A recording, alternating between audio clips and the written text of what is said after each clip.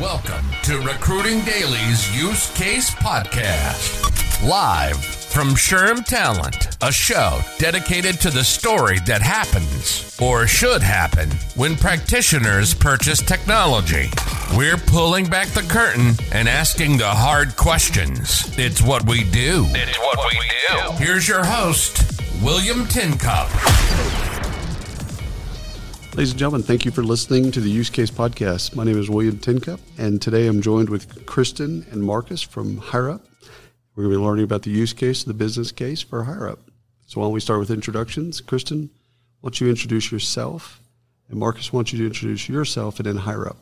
Sure. Well, my name is Kristin Magni. I'm the managing partner of advisory services for Hyrup. We're a boutique consulting practice based in the DC metro area. I'm Marcus White. I am an educator and also a researcher. I'm in the Washington, D.C. area as well. Awesome. And you said boutique consulting firm, so why don't we go into that? What type of consulting do you all do? So we've been primarily focused on diversity, equity, inclusion, and accessibility over the last 2 years. So I actually started the practice in late April, early May of 2020. Right as we were. Good time. Good time. Wow. Yeah. Well, yeah. You know, it's actually, it was good timing. It was good timing for the business. And, you know, we like to think of ourselves as social architects. And so it's a really good time to be thinking about how we re-architect our workplaces, which also has a lot of the diversity, equity, inclusion, and accessibility conversation embedded in it. Although, interestingly, a lot of organizations have sort of put that on a shelf. It's an initiative or a program. And so what we really focus on is how does that get embedded into the ethos of the organization and also be a part of how business decisions and business practices are formulated. Right. It's funny because I've looked at diversity, inclusion, belonging, equity, equality, and accessibility for a long time, and I haven't found anyone that's against it. On record, at least. I haven't found someone yet, and I've traveled a lot. I haven't found someone that says, yeah, that's a bad idea. That's a horrible idea. So my question, start with you, Marcus. What are the objections that y'all see? Why do people don't do it? I mean, they won't say no, and they won't say that's a horrible idea. I get that, because that's just like saying that, you know, the handicapped are terrible people. Like, that's just not going to happen. Well, excuse me. It's kind of based on what we were talking about during our presentation earlier, is that we're still managing on the same foundations that we started managing on 100 years ago, because it was proven to be successful. We built gigantic automobile empires all around the world based on that assembly line mentality, that the worker doesn't want to be there. We have to closely manage it. And that anytime something becomes strange, we get nervous. But this is how I got into my research, was discovering during COVID. I was living out in a sailboat. And my classroom became me living on a boat teaching history. But then I started looking at around the area, and I said, well, there's a lot of history on this river. So the classroom transformed into something different, but it was me and my Speedos, so things had to change on that level. But it started me to thinking, well, what brings about organizational success? Because now I'm more engaged in my job. I'm in my Speedos, but I'm more engaged into teaching. I'm thinking about my lesson plans. How does it involve the actual community? Because this is a school that's on this river. That's right. So we have to open up our minds to something that's difficult and uncomfortable, and becoming more familiar with those uncomfortable stages, but understanding that there's a number of people who are in our workplace that are living that every day. They aren't showing up at the celebrations and the award shows because nobody thought that they were necessary to be there. That's right. They weren't included, weren't even thought of. They weren't in thought, and nobody thought about what they could do. Right. So when you again, you're preaching to the choir. When you talk to most of your clients, I would assume that they already kind of get it and understand the importance of it. I'm shaking my head, which nobody will be able to see, right? Right. So again, it's the objection response stuff. I know that we've given lip service to diversity. We'll just stay on the D. We've given lip service to diversity for 50 years. Yeah, I'd actually prefer not to stay on the D, because the D doesn't matter without the other pieces. And I do think that there are people who object to this. And those objections start to come out when you start having the equity conversation and you start having the inclusion and accessibility conversation. Nobody's objecting to diversity. Right. That's what they're not objecting to, because you know what? That's an HR problem. Let HR go hire more diverse people. Right.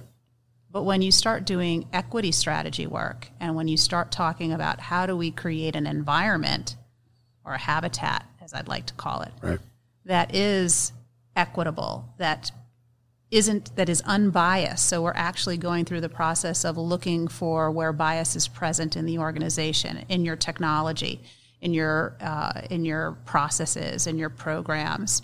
When you start talking about making fundamental shifts in what's expected of people in leadership roles and how they treat people in the organization, how they mentor and how they sponsor people in the organization, that's when they start to object.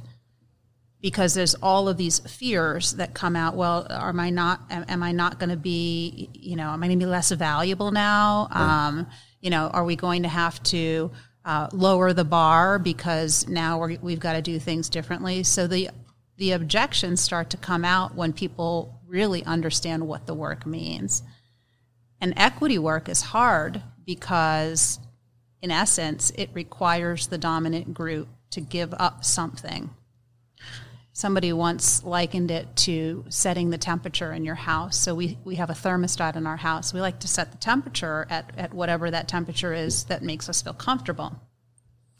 And then all of a sudden you invite in a whole bunch of other people into your house from all over the world, and they live at a different temperature. And so as the person who owns the house, it's my house, I have a decision to make. Do I want to continue to just have myself be comfortable, or am I willing to compromise and give up a little bit of my comfort so that everybody can be comfortable? That's probably the easiest breakdown of that I've ever heard. But it does require the dominant group to say, well, I'm going to have to give up some of my privileges and resources so that everybody can play the game. We're still going to play the game. But anybody can win the game now. And that's scary for people. Is that, when you say scary for people, if you don't mind a pointed question, is that scary for white male people? I think... I'm just pointing at, who's scared of this? It's the person who owns the factory. So I've lived all over the world. Yeah. And this is not about that. Okay. This is about the power structure. Got it. Right. Yeah. And it's the change. I got to change my entire factory for what? Right. I've been making money. It was great then. It's no different than I have 4 children. They're all adults. But eventually I had to come to them as I've learned and experienced and says, hey, I made a mistake. I didn't realize this. And they were thinking, well, why don't you do the same thing that you did with this one? I says, do you want me to continue to make them the same mistake? Or do you want me to do something different? I realized when I did it with you, it was wrong. Now I'm correcting it. Right. But that takes a humble person. And humility is not necessarily a trait that you see at the C-suite. It does feel good to be wrong, as well as we don't want to lose us. Right. So when you start thinking about, as we were saying in our presentation, is that think about, and my research is actually indicating this, is that the success of the organization is based on the growth of the employee. This is how you grow your organization. Yep. And when you see an employee who has the freedom of saying, oh, I can live on my sailboat on the Potomac River, I'm going to sail up to, going to go to George Washington's house, and we're going to do class out here. I'm again in my Speedos, but look at where George Washington lived. He must have been on this river. And now the kids are like, wow, Mr. White is in his Speedos, but that's where George Washington lived. So it becomes more interesting, and because you have a person, the whole Department of History grows, because now everybody's saying, well, where can I go? I'm going to go on a trip out of state and do a video there. You have to think about the individual. It takes a lot to stop thinking of yourself. You have to be a real parent. You stop thinking of yourself and saying that our family grows when I put more time into my children's growth. I love that. And I love that you attack power as opposed to make it kind of myopically about one thing or another. I'm sure you run into more, white male privilege than you do other things, but still, power is power. Well, organizations are hierarchical. Yep. And wherever you have a hierarchy, you have a power dynamic. Right. And organizations are always going to be hierarchical. There's always going to be an owner or founder or CEO. There's always going to be that person who it's their first day on the job, or they're the lowest man on the or woman, or Right. whatever, however they identify on the totem pole. But you can break down those hierarchies. Wherever you have a hierarchy, there's always a power dynamic. As soon as you have a power dynamic, you lose equity. Right. As soon as you lose equity, someone's on the better side of the line or the worse side of the line. Right? But we can break down hierarchies in our organizations by building community, because your frontline workers have the answers. They're the closest to the dollar that you're putting in your cash register. And the challenge is that oftentimes leaders get to a certain point in their career, and it's like the horse that won the race doesn't look back to see where the other horses are. Right. They're disconnected. Right. So I think, when it comes to white men or white people, there's a lot that we're not in touch with. We don't know about it. We haven't had to think about it.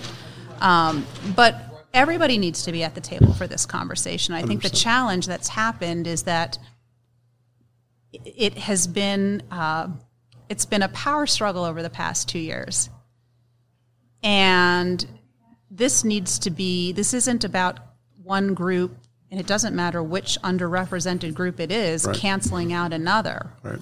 This has to be a unified conversation in which we're trying to achieve solidarity. And as long as there's this power struggle, and white people are still the dominant group, so white people have to be a part of the solution. Right. Everybody has to be at the table, but it has to be a conversation in which everyone can be educated about the fact that their lived experience is only their lived experience.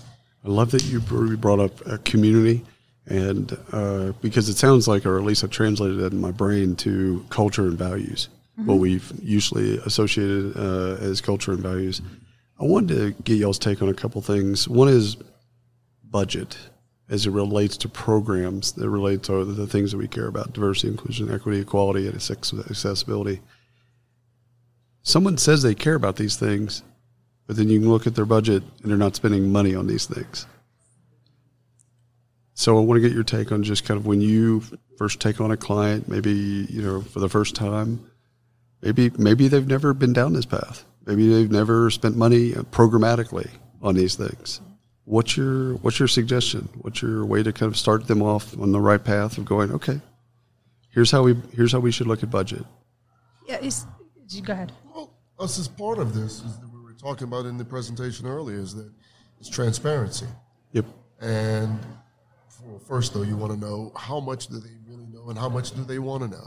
But being and that's by having surveys, information intake from data from the employees, but really understanding that they need to know. Because we gave an example earlier about the person who's in the cancellation department who has to go get manager's approval to cancel a subscription, and they have to do that all day long. They know that it takes two people to do their one job, and one of them is getting paid more than them. So whether you're being transparent or not, they're formulating a picture of what's going on there. So you can help them by being transparent, giving them information. Right. They can make intelligent decisions like an owner now. Right. Right. Yeah.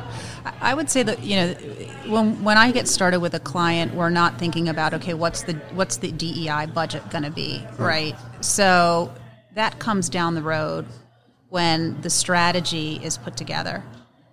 Everything starts with a discovery process. At least that's our approach in my practice. We start with a discovery process because that's auditing. It's talking to people. Okay. Sometimes it's talking to the individuals who are in the highest levels of leadership. That's a must because you have to see where people are entering the conversation. Right.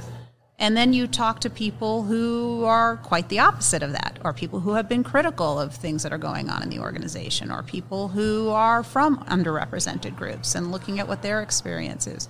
But it's really dissecting the entire organization. It's looking at a lot of data. How do people move up, out, around in the organization?